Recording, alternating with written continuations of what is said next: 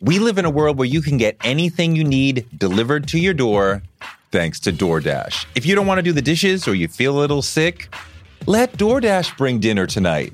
My family uses DoorDash all the time because it connects us to our favorite restaurants without us having to drive. Last night, we got some Indian food for my wife, some gumbo for me, and sushi for the kids. And everyone was happy, and we didn't have to do the dishes. The process of ordering was quick and easy, and I love DoorDash for real. So I was so happy to do this for them because I'm a customer, because I know DoorDash is your door to more.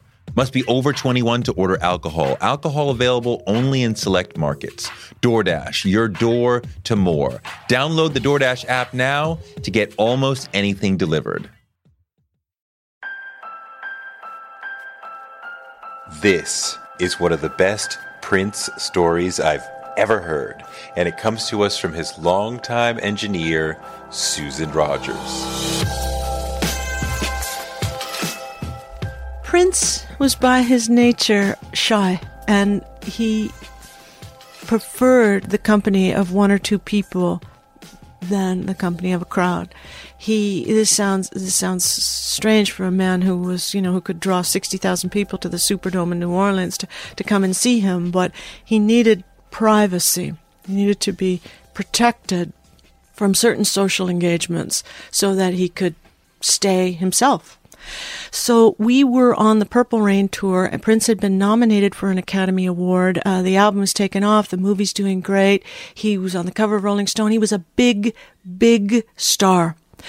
Now, typically, because Prince liked his privacy, he didn't want to hang around backstage after a show and do the meet and greet and the shaking hands. He did not want that kind of attention. He didn't like it. He was very uncomfortable with it. What he always wanted to do was either leave the stage. Purple Rain was always the last song, so he wanted to either leave the stage and go take a shower, change clothes, and play an after party where he would play at a little club till 5 or 6 in the morning, or we'd go to a recording studio. That's what we did every night, because we were working on Sheila E.'s album. We were working on Ice Cream Castle.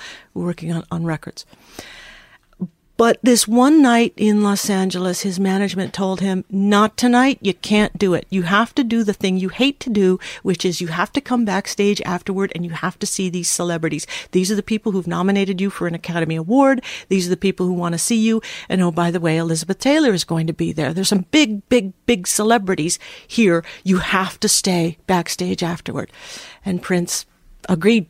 Now, at the time, I was his full-time employee, so I was on tour with him, and I was his technician. I would be recording in a mobile truck, which I think I was doing that night, if we had a mobile truck there. Otherwise, I'm on stage left for the drum machine. So I'm there, and I'm recording the show, and my sweetheart, my former boyfriend, the technician John Sacchetti, the one who told me about the job with Prince, who essentially got me this job, old John Sacchetti from Boston, Massachusetts, was there, and he was waiting to see me, his girl.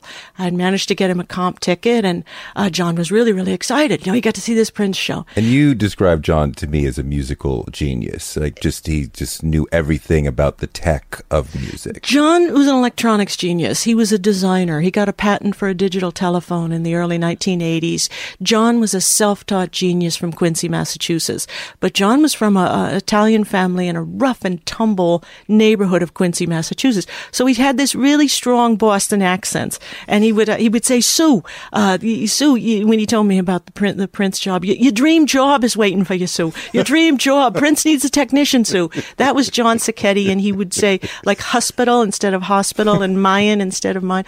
And Prince absolutely loved him. He had come out to help me out a few times out in Minnesota. Prince adored him because John was a genius with electronics, but John was just a funny kid and a good man with a heart of pure gold. John was about the work. Prince totally. was about the work, right? He doesn't want to be at this meet and greet. He wants to work, right? And that's what John was about. These are working class people. Prince, John Sacchetti, myself, we came from lower middle class backgrounds. Our parents worked for a living and struggled, and that's what we know. The television show Roseanne was popular in the 90s and is gaining popularity again now.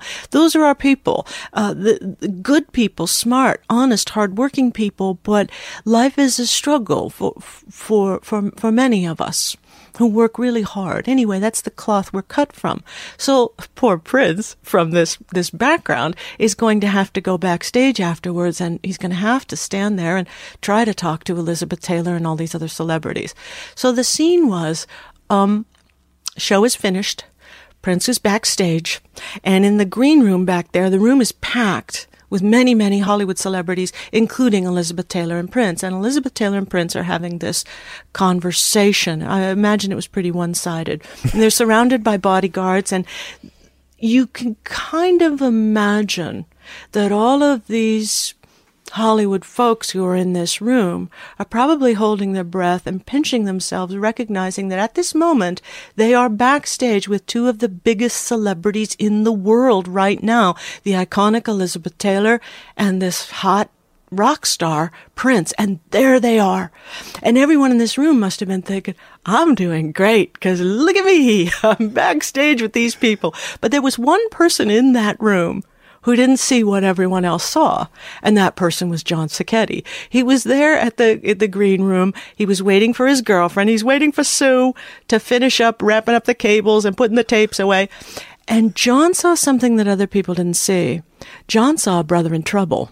He saw Prince standing there almost, no doubt, catatonic, while this woman in a white mink coat and diamond earrings, whose shoes are worth more than John's whole life, having a conversation.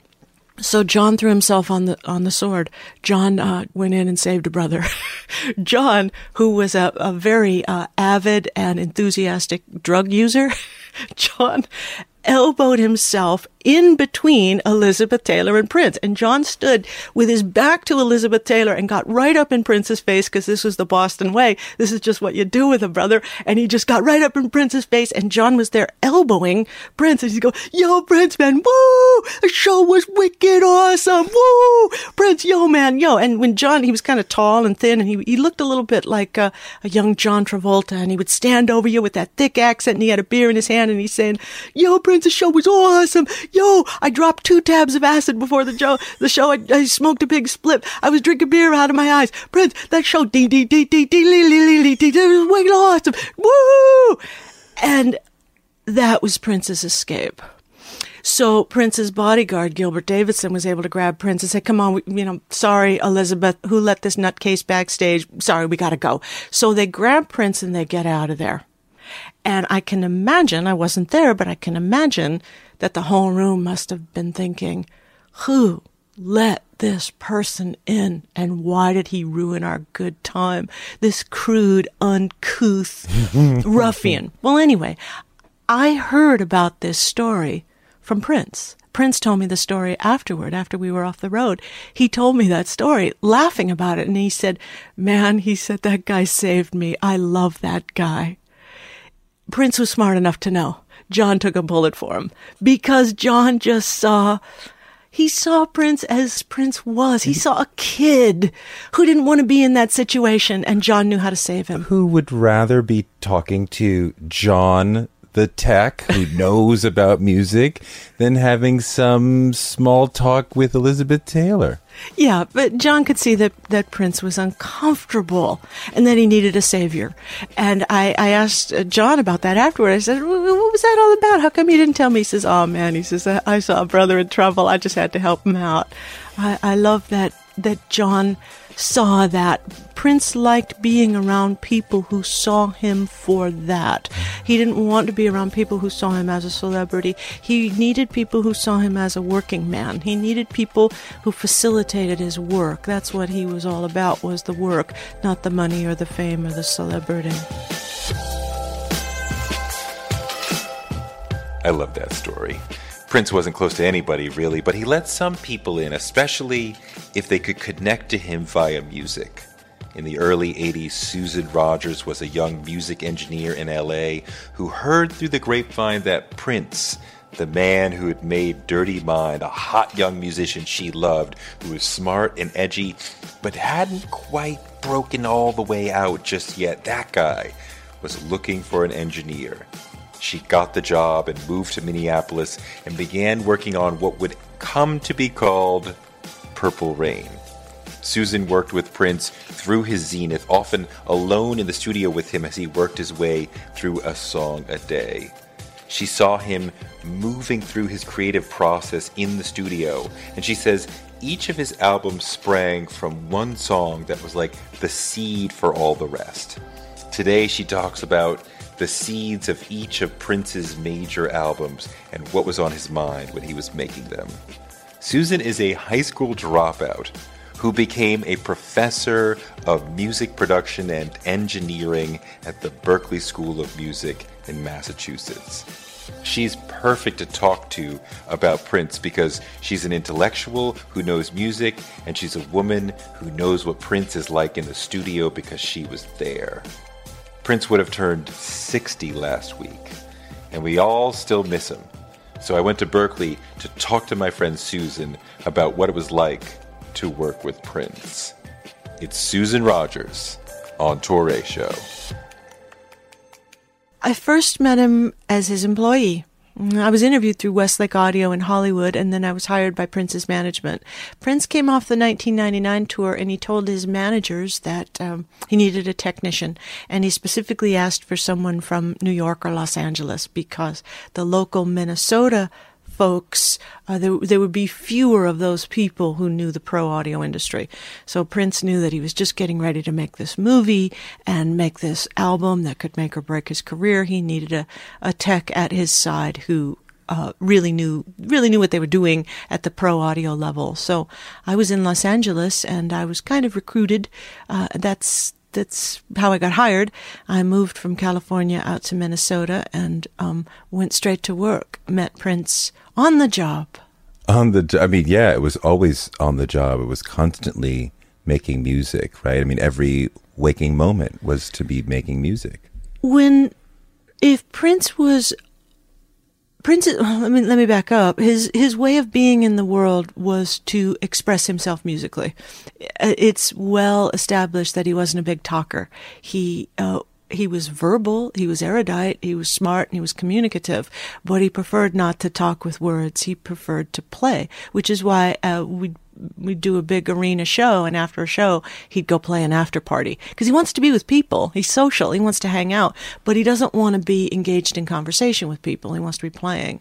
So he would wake up in the morning. If he woke up in the morning, sometimes it'd be afternoon or middle of the night, depending on what time we finished the day before, but take a few business calls, talk to his operations manager, Alan Leeds, or Karen Krattinger, or his house manager, Sandy Scipione, and then he would have an instrument in his hand, and then it was music from there on out. I mean, it was usually wake up and write down the lyrics from the dream, right? Or the melody from the dream and go run and record it right away. Sometimes that was a luxury if he could afford to do that. And that was often on the weekends because I noticed that he took business calls a lot in the morning. So when we were at home, when we're in Minnesota, California, where his management is, they're going to be 2 hours ahead. So he's going to take a few calls in the morning. And remember, this man is a multimillionaire at the point in the 80s when I worked for him. He's got a lot of employees. He's going to have to be engaged with people to keep his empire running. But he got that stuff out of the way. He would come into the studio sometimes with lyrics, but not always. Songs that ultimately became pop songs or ballads, the lyrics and the melody would be written first. He would often write at the piano, so he'd have one of those spiral notebooks, a school notebook at the piano, and he would write in pencil or pen, scratch the lyrics out. I know that there are copies of his lyrics floating around now among collectors, and you can see that the words came out straight onto the page in that kind of loopy, floral handwriting style that he had. And sometimes he would scratch out words or phrases and then replace them. But you see, when he scratches things out, he scribbles over it completely so that no one could see what the wrong words were underneath. So Prince rarely looked back. He rarely said, "I'm sorry." Prince always looked forward. Past is past. He looked forward. And the same thing with his lyric writing. So he would sometimes come into the studio with a lyric. But if it was dance funk stuff, he'd start with the rhythm, do drum machine and bass. And then after the track was basically the rhythm and the chord changes, maybe not a melody, but rhythm and chord changes, then he could take a cassette of that, go out to the car, He liked to write in the car and take his notebook and write his lyrics in the car, and then come back and we'd finish up the track. I think it's really interesting to do one song a day and to do it fully from beginning to end. And it seems potentially an aid to your creativity to just be focused on one thing and just let it all out and just go. I mean, musicians don't generally do a song a day. They don't generally do a song from beginning to end, right? Yeah. It can be an aid. It can also be an encumbrance, because think of it like a sculptor. If a sculptor takes a blob of clay and decides he's not going to leave this blob of clay until he has his sculpture, it means that microscope is dialed all the way in. It means that he's spending all his time working on the local details. And he's trusting in his process enough that when he steps back from that and views it from the way the audience is going to view it, that he's got the proportions right, and that this is actually a viable sculpture. It's a good work of art. The way most people work is to take their time, and they're constantly dialing the microscope in, looking at the local details of what they're doing, the detail of that arm or that leg on this sculpture, and then zooming back and asking themselves, is the pose right? Are the proportions right? Are the dimensions right? Or in the case of music, what is this likely to be? What is this going to be? And should we change it now while we have the chance? Prince was so confident in his artistry that he can push forward. And every one of his songs can be a gesture sketch. I'm using a different metaphor now, but he's not doing detailed he's doing detailed work that he is confident will become a valid and valuable entity. You have to really understand music. You have to really understand arrangement and writing in order to be able to do that.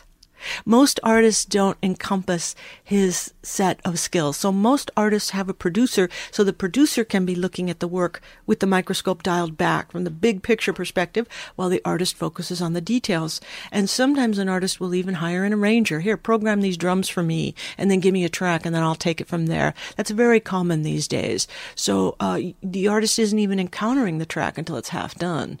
Very few artists had that skill set. A lot of artists would do what Michael Jackson and so many others did, is you'd hire the best session musicians, because you've got your ideas. Here's the song, here's how it goes. But I want to hear Greg Fillinganes on it, or I want to hear Bootsy Collins on it. I want to hear these other artists' musical minds. And think of Wu-Tang Clan and these groups that have a lot of musical minds. Will take one idea and you'll stretch it. You'll fan it out so that it's representative of a lot of people.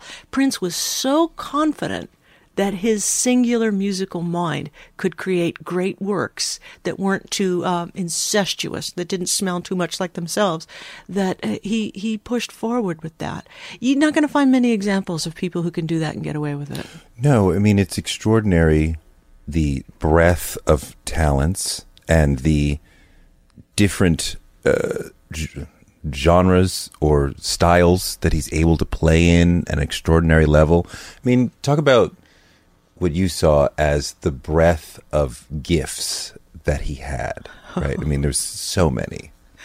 It's just kind of hard, especially after 35 years. It's kind of hard to believe that was real. At the time, it just seemed like, okay, this is what we're doing. Of course, this is what you do. This is how it's done. But looking at it now, how many people have that genius with rhythm? Rhythm is harder than it looks. To program a drum machine or play a drum kit, think of the song Tambourine. Like, think of that drum track. When Prince played the drum track on Tambourine, he's playing the drums on a song with no accompaniment.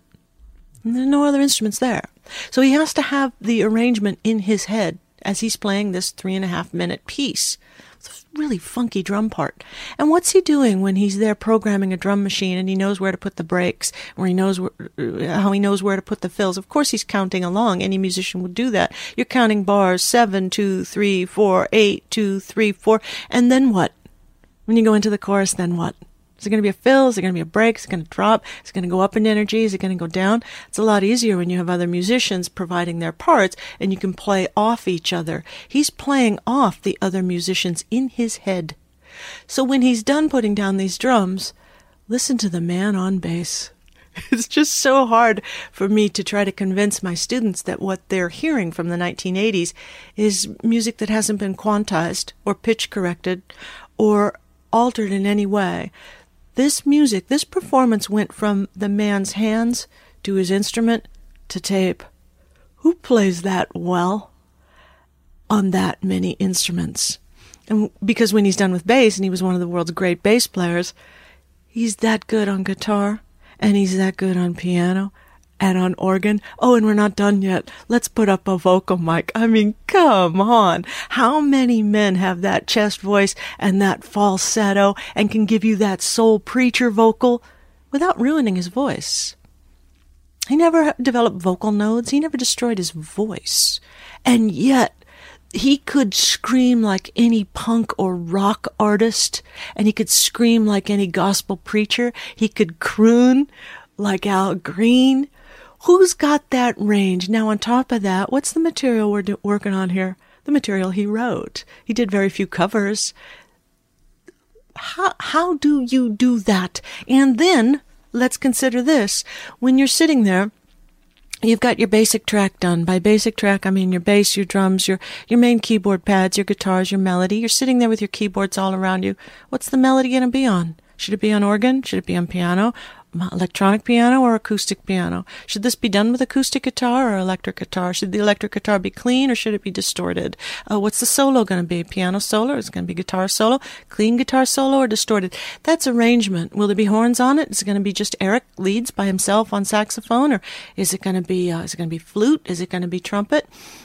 And what are those instruments going to say? How are they going to embellish the overall message? Well, that's arrangement.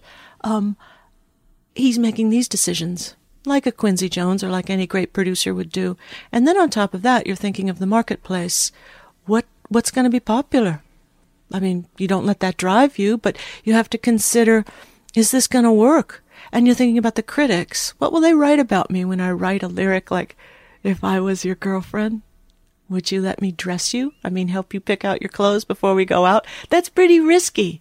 I mean, even at that point in the career, and I don't want to jump too far ahead, that wasn't that risky at that stage because we already knew who he was. But when he's talking about having sex with his sister, oh yeah, early on, and we don't yet know who he is, we're not yet used to him as saying these sexually shocking things. Right. That to me was really, really risky. That was the genius move of his career. So most artists, sister, the Dirty Mind album. Most artists start by imitating the artists of the day. That you start by woodshedding. The Beatles did it. Sly Stone did it. You hone your skills by imitating the artists of the day. And then if you truly are an artist yourself, if there's any original thought in you, you won't actually be able to copy other people because your own original artistry is going to bubble through and it's going to work against you. So he did with the For You album and with the Prince album, he's imitating the styles of the day, but it was clear that there was an artist there because When You Were Mine and I Want to Be Your Lover are showing that one, he can write, and two, that he's got a unique voice. You can feel him pulling against the constraints of popular R&B in the late 70s, early 80s. So you know what's going to happen. He jumped the queue by deciding with the Dirty Mind album, I'm done imitating. And I'm going to overshoot the mark.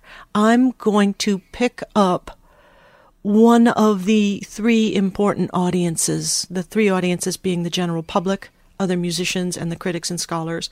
I'm not going to worry about radio play, so I'm not going to worry about what the public thinks of me. I don't care about other musicians at this point. They'll come around eventually and they'll respect me. I'm going for the critics and scholars. I'm going to make a critical masterpiece that's going to get me attention. The general public gives you love. Other musicians give you respect, but it's the critics, the writers, the scholars who give you fame. And he was going for fame. So he did an artwork that would get him attention from the scholars and the critics. And that's exactly what happened. And you can hear it on the fourth album, on Controversy, when he talks about all the critics love you in New York. Mm-hmm. The critics loved him in New York, and they loved him in Los Angeles. They loved him in London and Paris. Now he had a hold. He had gained purchase on the music industry. So now people are going to watch him. The spotlight of attention is on him, which set him up for the Controversy record. Mm-hmm. And it was aptly titled Controversy. Mm-hmm.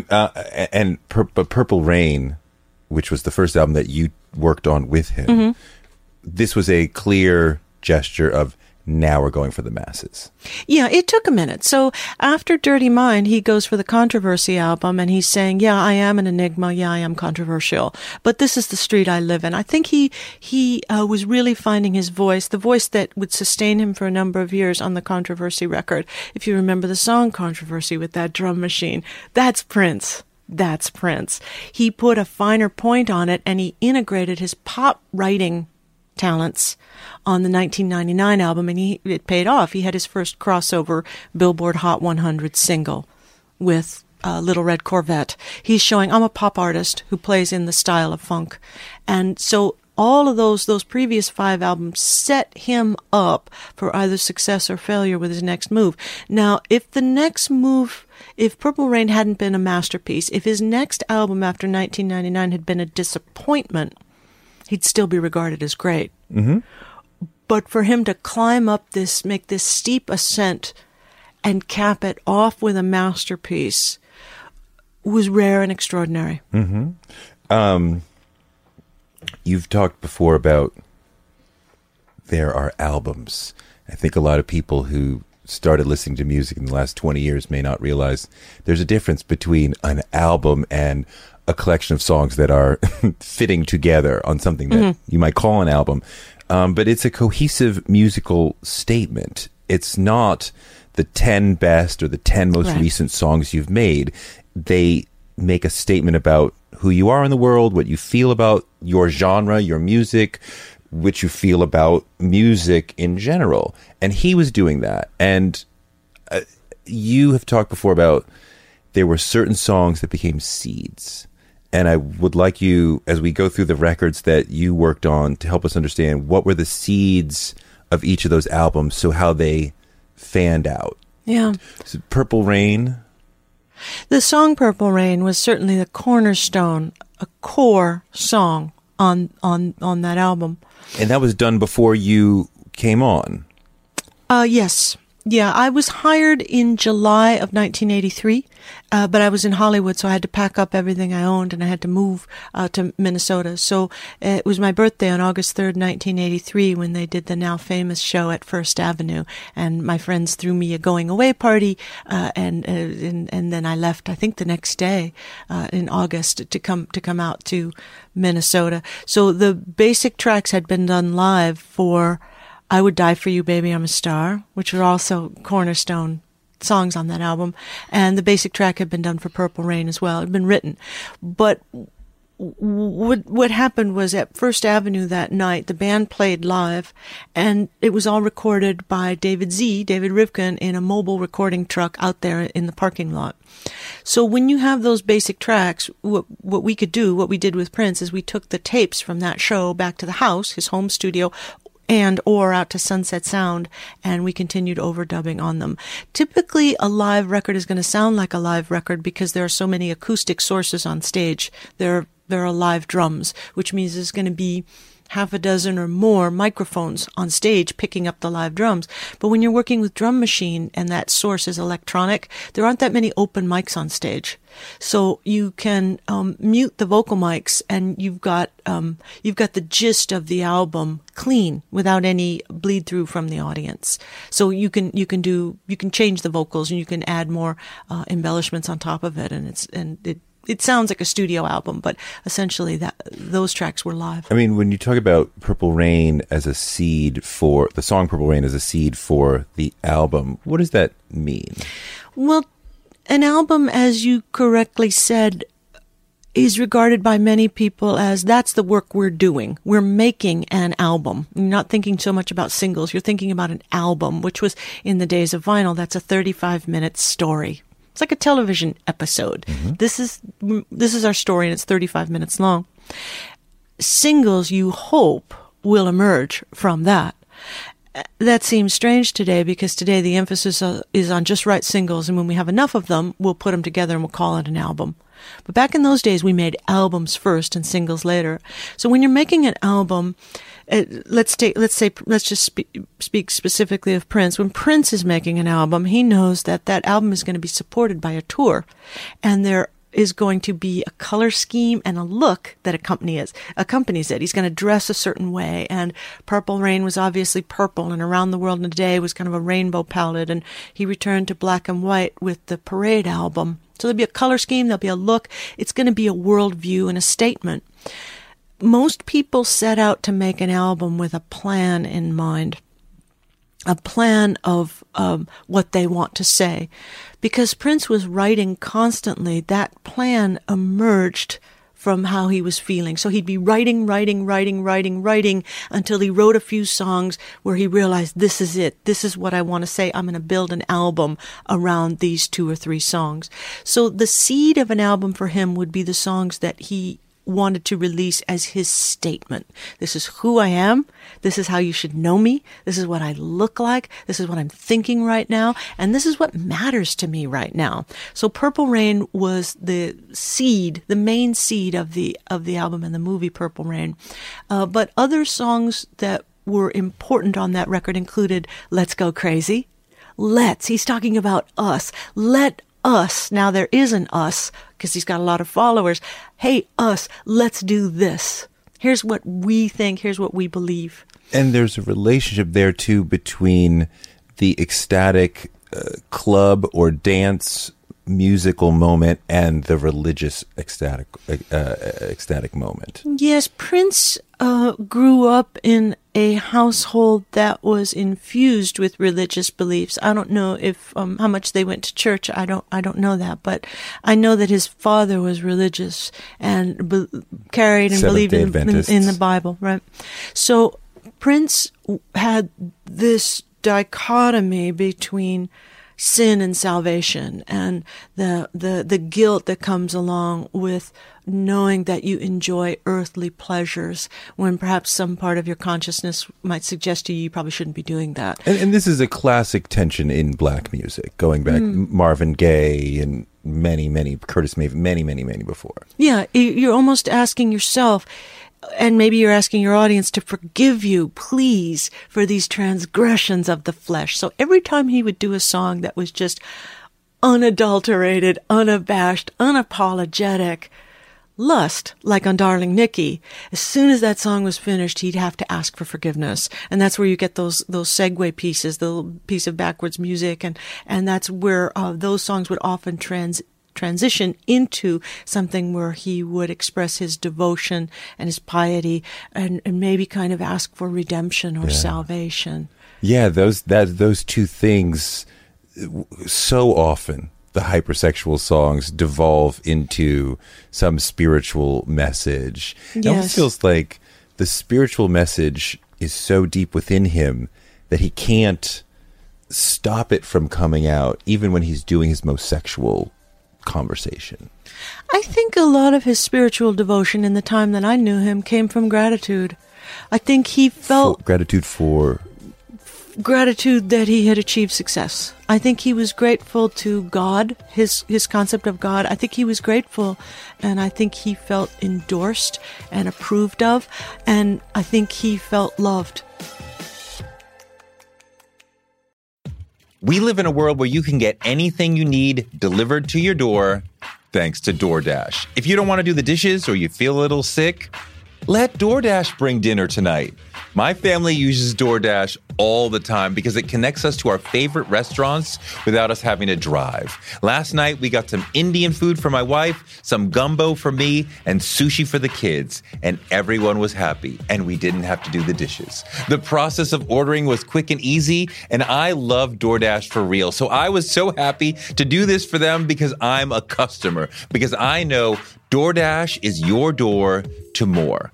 Must be over 21 to order alcohol. Alcohol available only in select markets. DoorDash, your door to more. Download the DoorDash app now to get almost anything delivered. One of the people who helped inspire me to want to be in broadcasting is Oprah Winfrey. She's an inspiration for so many of us, but her daytime talk show was so incredible. And it told me that you could be Black and authentic and real on TV. And that made me want to do it too. Black Stories, Black Truths is NPR's new collection that's a celebration of Blackness. Each of NPR's Black voices are as direct, varied, distinct, and nuanced as the Black experience itself. In the Black Stories, Black Truths collection, you'll hear stories of joy, resilience, empowerment, and how to create world-shifting things out of struggle. Every episode is a living account of what it means to be Black today, told from a unique Black perspective. Black perspectives that haven't always been centered in the telling of America's story, but now they are the story. On NPR's Black Stories, Black Truths, you'll find a collection of some of NPR's best podcast episodes celebrating the Black experience. Hear a feed of episodes from across NPR's podcasts that center Black voices. Turn on NPR today and hear a range of voices as varied, as nuanced, and as Black as we are. Stories should never be about us without us. Listen now to Black Stories, Black Truths from NPR, wherever you get your podcasts. Influencer. It's a word that gets tossed around a lot these days. There is a woman who went the distance, who broke ground as the first true influencer by living a remarkable life. Her name, Elizabeth Taylor. I'm Katy Perry. This is the story of the original influencer. This is Elizabeth the First. Elizabeth the First, the podcast, wherever you listen. So that was Purple Rain Prince. Mm-hmm. So you go into Around the World in a Day, which I always thought was about the Beatles in the 60s, and Susanna said no. So what is the seed of Around the World in a Day? I think it was inspired by the records that Susanna was playing for Prince, which included Led Zeppelin and included the Beatles, because Prince didn't listen to that growing up. I think those things inspired him. But most of Around the World in a Day was completed before we ever went on the Purple Rain tour. It is my favorite of the records we did together because it was the last time he was innocent. This was Prince before Prince. So while he's making Around the World in a Day, for the most part, we were at home in the warehouse. This is before Paisley Park is built. So we're at home in Minnesota getting ready for this movie to come out, getting ready for the Purple Rain album to be released, preparing and rehearsing for a big tour. And this could have gone either way. A semi-autobiographical movie about your life, this could kill your career because you're 25 years old. Maybe the critics won't like it. Maybe your R&B soul audience won't like this big rock ballad that you just did, that is reminiscent of Journey or Bob Seger. Maybe they won't like it. Maybe this won't work. But Prince was happier and more optimistic than I ever saw him. After that, after the Purple Rain, everything changed. But while we were making Around the World in a Day, he was happy and he was still innocent. He was still a kid. So songs like Raspberry Beret and Pop Life and Around the World in a Day itself have an exuberance about them that's easily felt. The latter has that gratitude that I spoke of. Tambourine has an unabashed admission of self-satisfaction, of masturbation. That's what that song is all about. And Condition of the Heart is one of my favorites because it's one of his most honest lyrics. Prince rarely admitted that he was in pain. Rarely. When we were on tour, if he was sick, he would just take Dayquil, that over-the-counter cough medicine, and he'd go on stage. He didn't want to admit that he was hurting. But on Condition of the Heart, he's saying, a sometimes lonely musician, he was hurt. He was hurt, and what a vulnerable moment for him. Those moments were rare.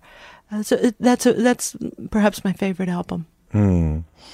So what song do you think was the seed? Certainly "Around the World in a Day." Title song. It was written by Jonathan Melvoin and David Coleman, who were the brothers of Wendy and Susanna and Lisa, the Colemans and the Melvoins. These kids had known each other since they were very young. So they came out to visit their sisters out in Minnesota. They brought this song. Prince loved it, and we cut the song at rehearsal with the whole band on stage, including David and Jonathan. The message in this record was, there is an us. We have created a world. The Purple Rain is one man's masterpiece, and it's about one man's most artistic thoughts. Although other musicians played on it, it's close to being a solo album, as close as you might consider for a solo artist. It really is a solo album. It's one man's masterwork. But on Around the World in a Day, after you've conquered yourself, what do you want to do? You want to conquer the world. And you want to be able to say, the world that I'm creating, folks, includes all of us. And we're all different colors, and we're all different ages. And look at the cover and you can see that. We have different abilities and disabilities. We come from different backgrounds. We might take drugs, we might not, we might be bold, we might be shy. This is an us, and that's why the rainbow color palette, and that's why Around the World in a Day. How did you make sure through these 24-hour sessions and this intense outpouring of music, and that you personally were at your best all the time to be able to take care of this difficult employer? And I don't mean that yet interpersonally, but just you're working 24-hour days, day after day after day. There's so much output. Like, how do you make sure that you are at your best to take care of him? Tori, I don't think I thought about myself. I don't think I thought about what I needed or what was good for me. I was a soldier who had a job to do. I think that was the mentality. Like, this was important and this needs to happen. And I felt very much a part of the machinery that was us. We need to get these records made. We need to get this tour off the ground. We need to facilitate this man's work. I was his hands, and I was a knowledge base that he didn't have. So I knew the engineering and the audio technical skills that he didn't know, and I could facilitate him. I could facilitate his work. I could be part of this assembly line that got all this work done. I didn't think about what I needed. It was really rare for me to have a day off, and I knew that I had to stay well like anybody else. I got sick from time to time, but I did what he did. I took the Dayquil. I drank a lot of water, brushed my teeth. Brushing your teeth is a great way to fake your body into thinking that it's morning or that you've just woken up. An act of will is what kept me going, and the gratitude and love I was very grateful to have that job, and I loved the work we were doing, and there was nowhere else I'd rather be. Like a good soldier, I didn't want to let down the team. And you talked about that he loved being able to provide for the team, right? And like, we put bread on people's tables, right? Yeah, he had a great working man's ethic. I don't know how the man did it. I don't know how you go from being a poor kid to suddenly being a multimillionaire in your early 20s and having employees, many employees who are older and more experienced than you. In fact, I think most, if not everybody, was older than he was, at least a little bit. Most of us were in our 20s. Wendy was a little bit younger, but we're kids. But there were some folks like Alan Leeds, who'd been around, Craig Rice and some of the others. And Prince was a great leader because he was willing to not be loved. He once said, "The only asshole around here is me." And he meant it. He was the asshole. He was the leader. He was the one who made the hard decisions. He was the one who cared more about the work we were doing than about us as individuals. He loved us and we loved him, but he truly embraced leadership. And as I mentioned earlier, he constantly rolled forward. This train didn't stop for for anyone who might need it to slow down. It didn't stop. You'd have to keep up. I mean, he was difficult at times. The work was difficult. He was difficult in that he was an enigma, that he wouldn't complain and he wouldn't explain. He wouldn't tell you why. His decision was final.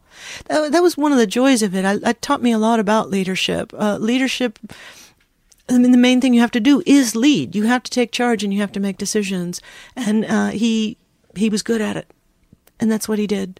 So the work was punishing and difficult. It was also very, very rewarding. And he was good to us.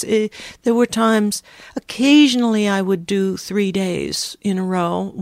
On one special occasion, I did 4 days in a row, 96 hours. But 48 hours was not uncommon, and 24 was actually quite common.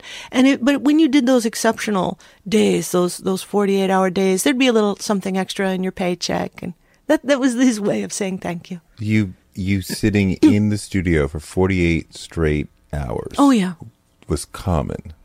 Fairly common, yeah. No, common was 24 hours, but not uncommon was 48. I would think at some point you would get delirious. You do a little bit. It's so much fun. Like you've gotta think about this. So imagine you're in the studio. You've been in Sunset Sound with Prince for 24 hours. You've just done something amazing. You know it's going to get heard. Work is really difficult when it's unrewarded or when it's done out of sight of others, when it's thankless work, when you've just built an airport or a hospital and your job was just to hang the screens or just to do the cement columns and no one's going to thank you or praise you. That's really hard. But when you've just done a song that you know millions of people are going to listen to, that's some pretty good fuel. That gives you energy, and it's a little bit thrilling. So let's say you've just finished. It's 6 o'clock in the morning. Sun's coming up. You're kind of delirious. You're wrapping cables. You're filling out the tape box labels. And he goes and brushes his teeth, and he turns around. He comes back in, and he says, "Fresh tape." Fresh tape, meaning I've got a song in my head. We're going again. And as you know, if he starts a song, he won't leave the studio until it's finished. So you just know we've got another 24 to go. And it would make me laugh with joy and with the excitement of knowing, come on, let's do this. Let's do this. It was pretty thrilling. Personally, I found it thrilling. Just give me a sense of this. 24 hours to make one song. Mm-hmm. So how long would the drum take? How long would the guitar take? How long would the vocal part take?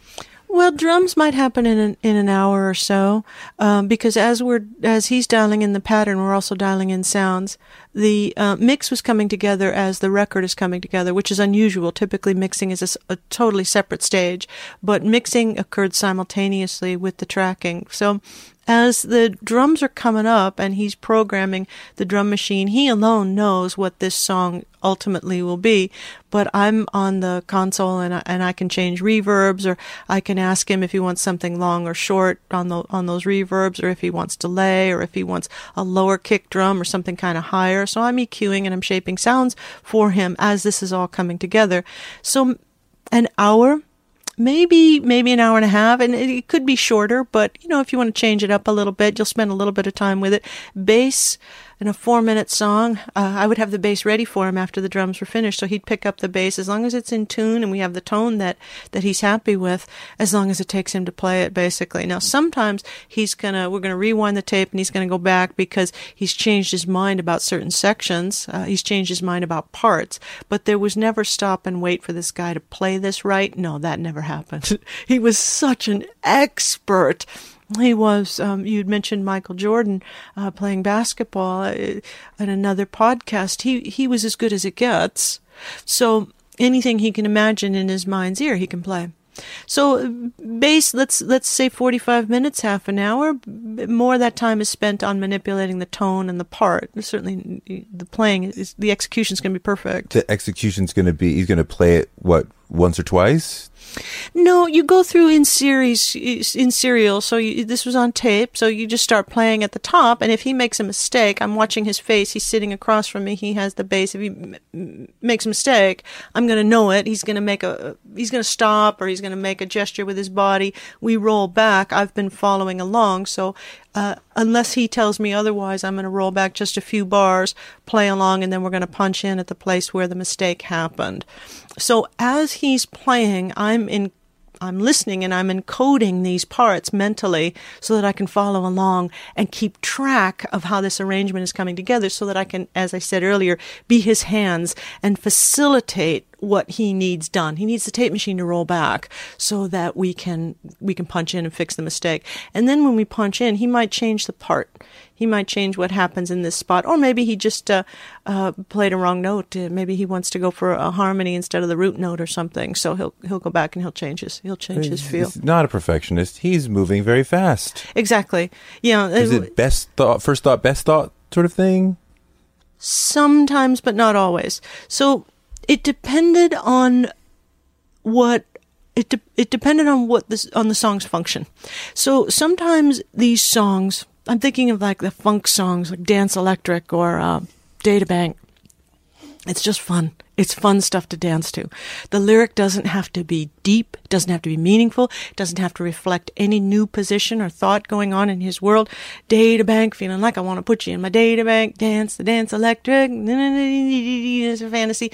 These lyrics popped out of him like a gesture sketch very easily. So in that case, we just have fun with it. This is a man exercising his craft, and the finished work is craft.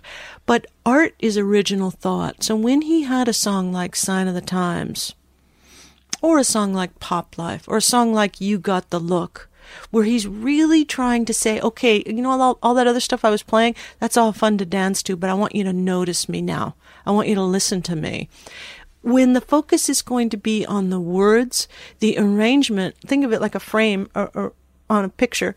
You have to frame those lyrics so that the listener's attention goes where you want it to go, so that they hear what you want them to hear. So that takes a little bit more time. Parade. What was the seed of that? That was... there were a couple of seeds. Inspiration came when he went to South America. His manager, Stephen Farnolli, took him to Rio, I guess, and he came back very inspired with the steel drum. He came back very inspired and did Under the Cherry Moon and New Position, and what are the four songs? There was Christopher Tracy's Parade, and I'm thinking the first four songs on I Wonder You, of course. Yeah, that's the one that slipped my mind. So the tone there was one that was a little bit more worldly and a little bit ready to grow up a little bit. Lyrically, he wasn't a boy anymore. This is a man who has, to quote Mick Jagger, a man of wealth and taste. So worldliness there, that was one seed. And then another seed was the beginnings of some tension that would be fully expressed on Sign of the Times. Another Lover Hole in Your Head and Do You Lie are expressing tension in his relationship with Susanna at that time, and that push and pull of we're great together, but there are problems here. So that personal tension was expressed in the Parade album. There was not as tight of an overlap between the album and the movie on Under the Cherry Moon Parade as there was with Purple Rain. It seems a very artful album and lots of percussion in lush sort of ways. There were times Prince was very strategic, or he's very tactical, and there were times where he knew which audience he intended to court. And I think in the early days, the records that courted the critics and scholars both used the black and white, more artsy color scheme, and that was the Dirty Mind record, and then that was the Parade album as well. It's more of a New York record. It's more of a London and Paris record. We're going for the critics and the scholars here. So we're trying something new artistically to see what we can get away with, to see if we can reinvent ourselves, not as blatantly as or obviously as Madonna did, not going too far from your home base, but trying something new. Certainly his look at that time reflected that he was going for an art crowd, not the rock crowd. Not at all. What does eating healthy mean to you? Whatever your eating goals, Thrive Market is the best place to get all your groceries and household essentials. And getting Thrive shipped to your door is like having a great supermarket right outside your house. I love that Thrive Market carries brands with the highest quality ingredients and ethical sourcing methods. Whether you're looking for organic kid snacks or low sugar alternatives or gluten-free essentials, Thrive Market's got it, and their site lets you curate your shopping experience quickly. And as a Thrive member, I save on every order, usually about 30%, which of course I love. And when you join, you help a family in need with the membership matching program. Join in on the savings with Thrive Market today and get 30% off your first order plus a $60 gift for free. Go to thrivemarket.com/Touré for 30% off your first order plus that free $60 gift. That's Thrive, THRIVE market.com/Touré. thrivemarket.com/Touré. On March 16, 2000, 2 sheriff's deputies were shot in Atlanta. Jamil Al-Amin, a Muslim leader and former Black Power activist, was convicted. But the evidence was shaky, and the whole truth didn't come out during the trial. My name is Mosi Secret, and when I started investigating this case in my hometown, I uncovered a dark truth about America. From Tenderfoot TV, Campside Media, and iHeart Podcasts, Radical is available now. Listen to the new podcast, Radical, for free on the iHeartRadio app or wherever you get your podcasts. Next, then, you're working on Sign of the Times. Yes. So what is the seed of that? I think it was the title track, Sign of the Times. The color scheme is peach and black. Peach was Susanna's color. Black was his. The tone of the record and the artwork is a little bit dark. Those were tough times because that's when the revolution, he broke up with the revolution. So he's losing his friends, his family, by his own hand. He's the one who caused this to happen, but and there were still tensions in his relationship that he was not resolved with. There was another thing going on that was as big, if not bigger than that. It was the clear realization that rap and hip hop were not just a passing fad, that rap and hip hop were now going to be the dominant musical art forms in the United States of America and ultimately the world. And this is that critical juncture for an artist where you have to decide, well, what am I going to do? Am I going to go out and hire some producers to write me a rap and hip hop record and let me just, do the vocals on top of it and that way I can stay current and stay number one? Or do you say, no, that's not me. I can't do that. I have to stay true to myself despite knowing that I'm going to very soon sound outdated. And that was the choice he made. He made the choice to stay true to himself, to not make a Run DMC record, but to continue making Prince records. That has to be difficult for any artist to know that, you were on top of the world. For a period of time, for a few years, you had all the money in the world. Everything you were doing was respected and loved and considered the best. And a few years pass and you're not the best anymore. In the grand scheme of what Americans wanted from their popular music. And it was hard, or was it hard for him because he is a virtuoso and he's looking at rap and hip hop and saying they're not even playing instruments. I know he was smart enough and musical enough to recognize the validity of what they were doing. I remember a few things he said to us at the warehouse back in the Around the World in a Day phase. He said, when a woman comes along and does what I do, she'll rule the world. Madonna was right on his heels and was surpassing him. In the late 80s, Madonna's fame eclipsed his. And he was right about that. And then he also said the future of music is bass and drums. He knew that was coming. He knew that was coming. He knew that what he meant by that is the future of music is rhythm. So in the era of Tin Pan Alley, in the Great American Songbook, it was melody. And then in the era of the 60s, Bob Dylan and Joan Baez, protest songs, Odetta, and it was lyrics. It was lyrical content. But we'd passed those marks, and now it was rhythm. And rhythm has dominated popular music for decades now. We have, by that I mean, what we want are new rhythms. We're not interested in new lyrics. I wish we were, because now's the time politically to be, where are the poets? But we're really interested in new rhythms. We're not interested in new melodies. We're not writing new standards these days. We are manipulating rhythm. That era appears to be changing, and it looks like now our new era is sound design and new timbres. But Prince was smart enough to know melody won't be king in the coming years. Rhythm will. I feel like I heard him say things that seemed to suggest he did not fully respect hip-hop. Is that wrong? I wonder, I'm skeptical of that impression because of the great tradition, especially among black artists, of calling each other out. Mm-hmm. You challenge each other. Mm-hmm. You diss each other. We diss each other to say, prove me wrong. People here at Berkeley asked me about the Super Bowl performance with Justin Timberlake, and what about that feud with Justin Timberlake and Prince? Well, I know Prince well enough to know that when he teases Justin Timberlake and says, "What do you mean you're bringing Sexy back? Sexy never left." That's throwing down a gauntlet. That's saying, I respect you and like you enough. I think if I push you, you're going to push back. And Justin Timberlake did his job. He knows that game. He pushes back and says, well, if Sexy never left, how come I'm on the top of the charts and not you? That's a friendly rivalry. So when Prince publicly says that he doesn't respect rap or hip hop that much, I would really consider whether or not that's a true statement of his feelings or if that's a tactic, a public tactic to see if he can get some pushback to give you, that pressure is going to give you something to push against.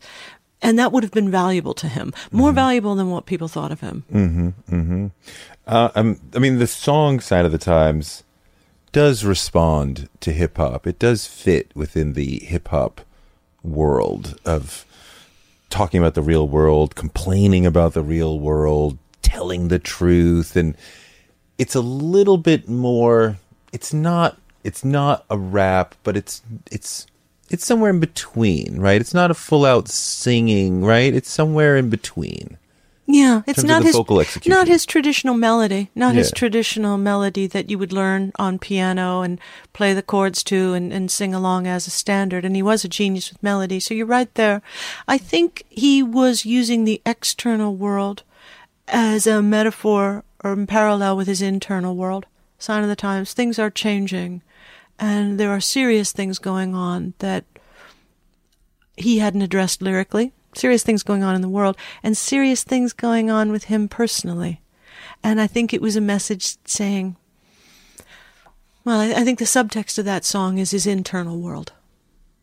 The strife in his internal world. So is he with Susanna at this time? It's breaking down? It's breaking down. It's clear that it probably cannot be saved at this point. And you see that affecting him. Oh yeah, he was clearly in pain. He was clearly in pain and not wanting to admit that. You'd see it in his mannerisms, in his face, in how talkative he was. This wasn't the same guy as the one we'd worked with on Around the World in a Day or Purple Rain. He was darker and more serious and hurting. His movements were slower. He was slower. I mean, it's funny because you don't see the super sad songs that you might, right? I think Parade has more of the sad songs and the sad feel than Sign of the Times. I think Sign of the Times is a little more, the title song aside, upbeat. I mean, there's Strange Relationship, but then there's Beautiful Night, and there's, right? Yeah. I mean, even Adore is an upbeat ballad. It is. Some of those upbeat songs, and this is telling, had to be pulled out of the vault in order to complement the record. I Could Never Take the Place of Your Man, high energy song, was pulled out of the vault. It's Gonna Be a Beautiful Night was recorded with The Revolution. That was an older song. It was recorded with The Revolution on tour when we were in Paris. His mood was closer to The Cross and Sign of the Times and ballads. He, the reason You Got the Look was such a huge hit, I think, is because the amount of effort, focused concentration and effort it took to make that upbeat pop song. He brought in Sheena Easton to help add some of that energy to it. Now, Adore was, I'm quite certain, because he was engaged to Susanna at that time. So, of course, no one knows the contents of a person's head, but I think I'm probably safe in saying that it was for her and about her. He was exclusive with her at that time. And he said in the control room, he wanted to win his R&B soul, his core audience back. He wanted to be back on R&B radio. And that was a deliberate attempt to do one of those old-fashioned R&B soul ballads. He felt it. He meant it. If I Was Your Girlfriend, though, that's the art side of Prince. That's the rebel, the punk in Prince, the art school kid who wants to rebel against that and say lyrics that might raise an eyebrow in more conservative communities. And what are you talking about? If I was your girlfriend, let me pick out your clothes. I mean, really? For you, naked, I would dance a ballet? Come on. So he was okay with that dichotomy. And this is the Camille period, where he's playing with the female alter ego, and that's a big part of If I Was Your Girlfriend. Yeah, Camille wasn't necessarily female. As Camille was envisioned, it was actually, I think, just a name that popped into his head when he wrote the song Shockadelica, which is as a taunt to Jesse Johnson. Camille, as he talked about it, was you couldn't tell if Camille was dead or alive. Was it Camille a ghost or a living person? And you couldn't tell if Camille was male or female. So Susanna and I had done some drawings on notepads, and I remember there was a cartoon, and I put X's for the eyes, like it's just funny, like cartoons might do. And he really got a kick out of that. He really thought that was funny. So this Camille character was just going to serve as an alter ego for another set of songs that wouldn't exactly be another whole band. He abandoned that notion, but we followed that train for a little while. Now, Sign of the Times didn't come together as a visionary album where the album was conceived of and then executed start to finish. Sign of the Times was something that it was kind of plan B, because plan A was to make a triple album, and it was called Dream Factory at one point a little bit later it was Crystal Ball, but the label would not let him make a triple album because it's too expensive to manufacture and produce. The profit margin would have been too small, so they said no. It was rare for the label to say no to Prince, but they said no this time, and so we had to rethink what this album was going to be. Originally, it was more ambitious than what was ultimately released, so we had to cut it down to a double album. So can you say what the original songs were that formed it, and then before that formed that core? You talk about that sadness, and then you pulled other songs out of the vault to, make it a little brighter and happier. But yeah, they were more upbeat songs. They were songs that collectors would know, like Witness for the Prosecution and A Place in Heaven, the song A Place in Heaven, which ultimately appeared on the Black Album. Backwards, I can't pronounce it, Nivea, Mia, Kalpa, something like that. There were songs like Crucial and songs that he gave away to other artists later. Like Train. There were some of the things that appeared on Sign of the Times. Strange Relationship was one of them. But there were more dance pieces too, like Dance Electric and things we'd been working on for a while. So was the Black Album next? The Black Album was never conceived of as an album. So as we were working on this whole batch of songs through 1986, as we're working on these songs, and that included some of my favorites like Sexual Suicide and Splash and some of these great things. As we're working on that, at some point we had been at Sunset Sound for a long time, and the mood was kind of somber and serious because we're working on an album and he knows it's going to be good. Sheila had a birthday party coming up, or she had a birthday coming up, and he wanted to throw her a party. So he rented out, I think it was Flaming Colossus, or it might have been Vertigo, one of the big clubs in Los Angeles. He rented it out for a private party for his crew that night, so we can toast Sheila. And he liked to dance to his own music at parties. So we would do this when we were at home. Sometimes this was so much fun. It's hard to think of these days, but we would we'd just do dance music, just knock them out, stuff to dance to. We could take it to Bernie Grundman Mastering on Sunset Boulevard in Hollywood. Bernie would press us acetates. You take the acetates to the club, like First Avenue or wherever you're dancing, give it to the DJ, and the DJ will play your fresh fresh off the presses, unmastered work. Anyway, we stopped and did a lot of songs just to dance to at this party. And we did. And it was a great party. We had a great time. But after the Sign of the Times record, didn't receive the attention in the press that Prince thought it deserved. And it did not necessarily win back his core R&B audience, his soul audience. There was some criticism that he had lost his funk, that he wasn't funky anymore, that he wasn't black enough. And as I understand it, because I was leaving him right at this time, that really stung. That hurt him badly. And he just had this knee-jerk reaction that says, not black? Me not black? Listen to what I'm doing, and you tell me whether or not I'm black enough. So he put together something he called the Black Album, and it's this funk stuff that he could do like in his sleep.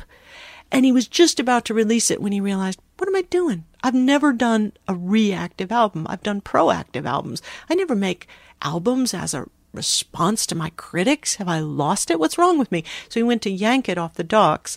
Some copies did get leaked, and bootleg collectors had them, and then ultimately it was released. But that's what that is. It's not a conceived of album. It's dance songs strung together, Cindy C and The Grind and stuff like that. I mean, there's the story about doing MDMA and taking it back because what if this is my last gesture on earth and I want it to be a negative, and you're like, no.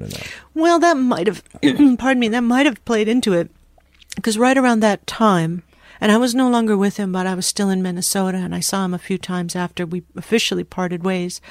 Around that time, he was experimenting.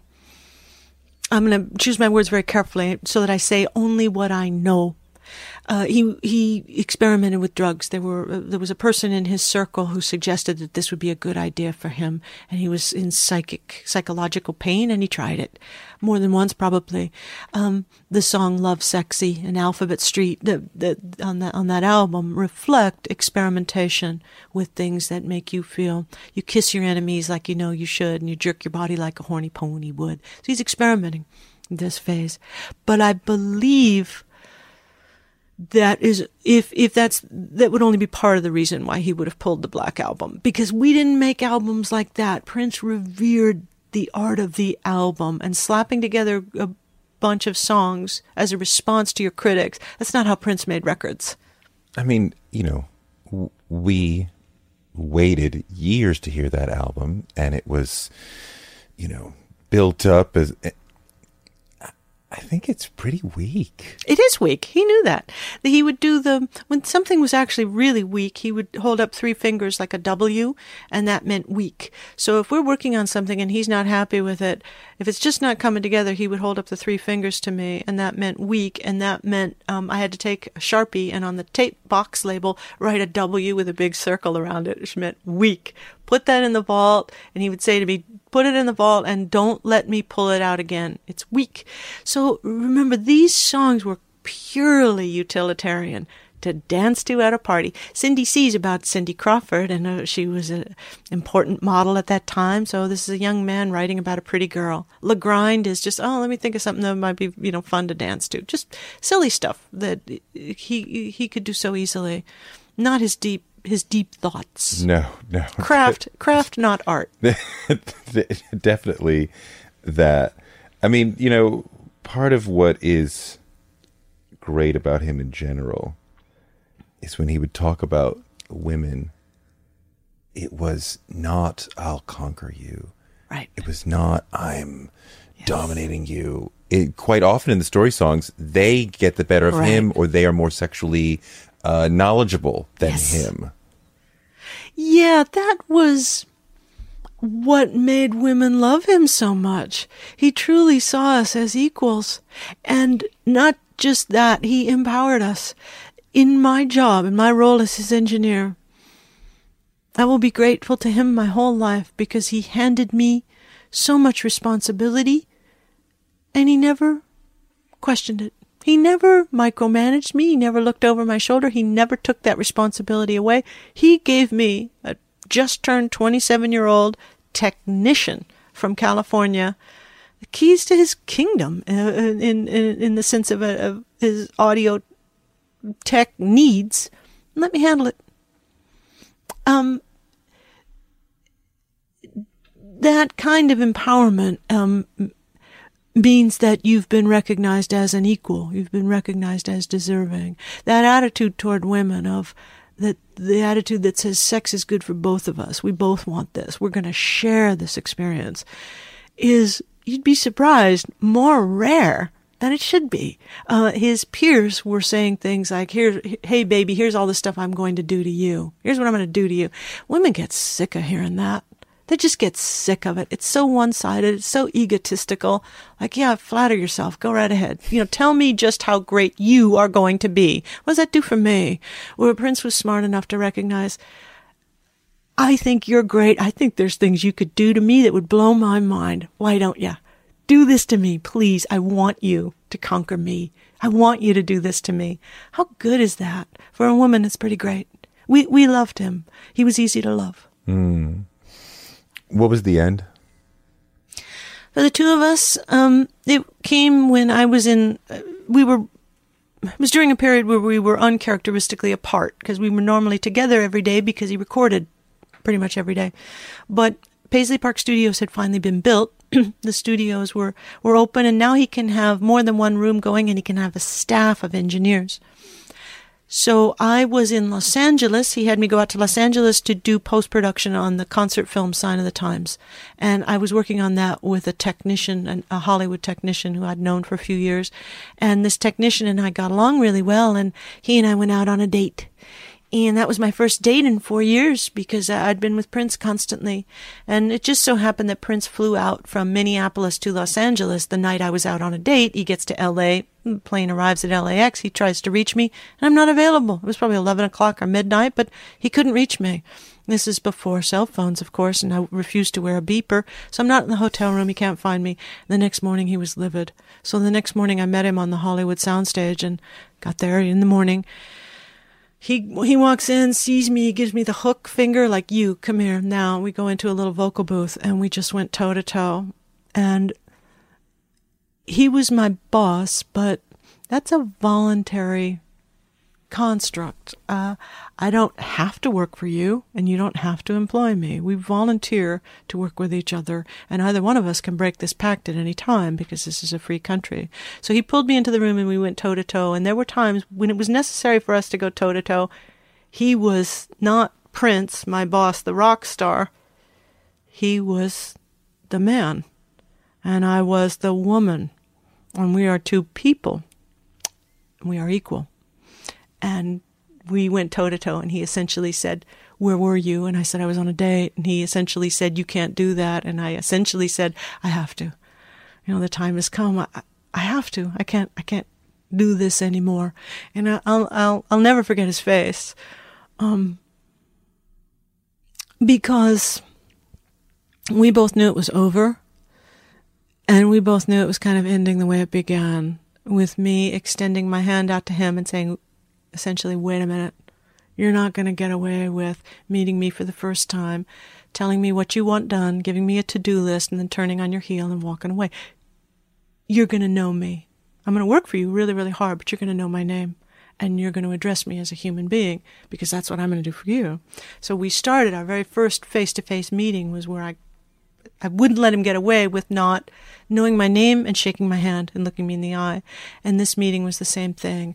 Let's remember who we are. We're two beings who are equal under the sun, and either one of us can break this pact at any time.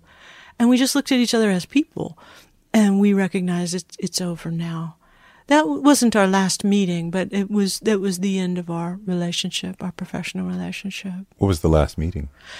Last time I saw him quite a few times, I saw him half a dozen times at Paisley Park after that, because clients would hire me to go to Paisley Park Studios and do some work. So I saw him, and there was one very touching moment a few months after we parted ways, where he pulled me out to, he had me come out to Paisley Park at midnight. And he told me, he asked me if I still loved him, and I said, yes, I love you. And he said, I love you too. And it was really, really good. We really needed that. We needed to say that if we're going to touch the bottom of this stream, what we're going to find at the bottom is the deepest love. love and gratitude. And that's why I talk with you today and why I give interviews. I have so much love for him, and he was good to me. And I know he did for me too. But the last time I saw him was probably 96 on tour with the band Gegita. We had a show in Minnesota. So after our show, we went to Glam Slam, and Prince was there. I just happened to run into him there, and it was so good to see him. And he invited me to go to New York with him that night. He said he was leaving for New York, and he invited me to go. And I said, I can't. I'm on tour with a band. I can't do that.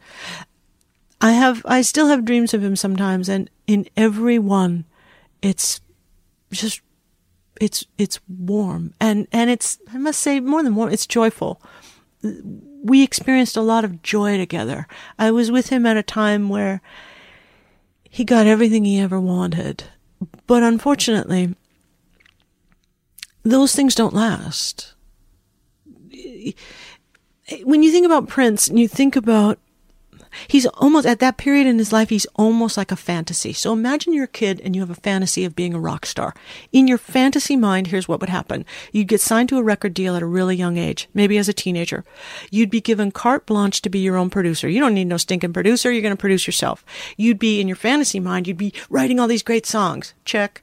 You'd be playing all the instruments yourself. Check. You'd be hugely successful. Check. There'd be a movie about your life. Check. You'd have tons of money. Check. You'd have employees. Check. Got that. You'd be enigmatic. People would wonder, who is this guy? Oh, and you'd be really good looking and women would be crazy about you. That's the fantasy, right? It came true. And fantasies like that don't come true because little kids tend to have really impossible fantasies. It did in this man. But the world is just too complex. This isn't going to last. Fantasies are fantasies, and even reality only occasionally imitates a fantasy life. He had an extraordinary life, and he was an extraordinary American. He was an extraordinary musician. He was extraordinary by any means. He needed to come back down to the reality of being the man he was. He'll never be anything other than extraordinary. But even in his worst moments, he was better than most people ever will attain in a lifetime. I love good Prince stories. Thanks so much to Susan for unlocking the vault. Speaking of the vault, she says there's some great songs in the vault, in Prince's vault. He made a song a day and didn't include all the best when he sequenced an album. He included all that fit with what he was trying to accomplish. But there's some great gems still locked away somewhere. Maybe someday we'll get to hear them. Thanks to Susan for her time, and thanks to you for listening. I'm on Twitter @Touré and on Instagram @Touré Show. Please stop by and say hi. And if you like the show, subscribe, rate, and review. It really does help. And talk about it on your socials. Let people know what's really good. Touré Show is written by me, Touré, and produced by Chris Colbert and Chris Basil, with help from Shelby Royston, William Jolly, Candid Nicole, and Cadence 13 Studios, and photographs from Chuck Marcus. We're here to give you fuel to power your dreams, because you can use your dreams like a rocket ship to blast you into a life you never imagined. You can make your dreams a reality, and I hope this show can help with that. We'll be back next Wednesday with more knowledge from amazing folks, because the man can't shut us down.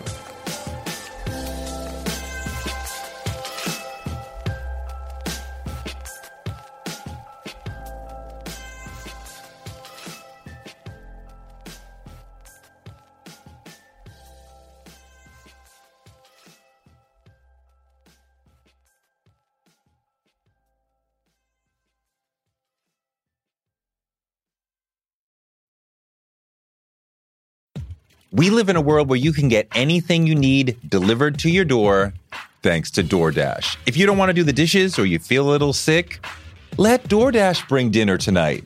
My family uses DoorDash all the time because it connects us to our favorite restaurants without us having to drive. Last night, we got some Indian food for my wife, some gumbo for me, and sushi for the kids. And everyone was happy, and we didn't have to do the dishes. The process of ordering was quick and easy, and I love DoorDash for real. So I was so happy to do this for them because I'm a customer, because I know DoorDash is your door to more. Must be over 21 to order alcohol. Alcohol available only in select markets. DoorDash, your door to more. Download the DoorDash app now to get almost anything delivered.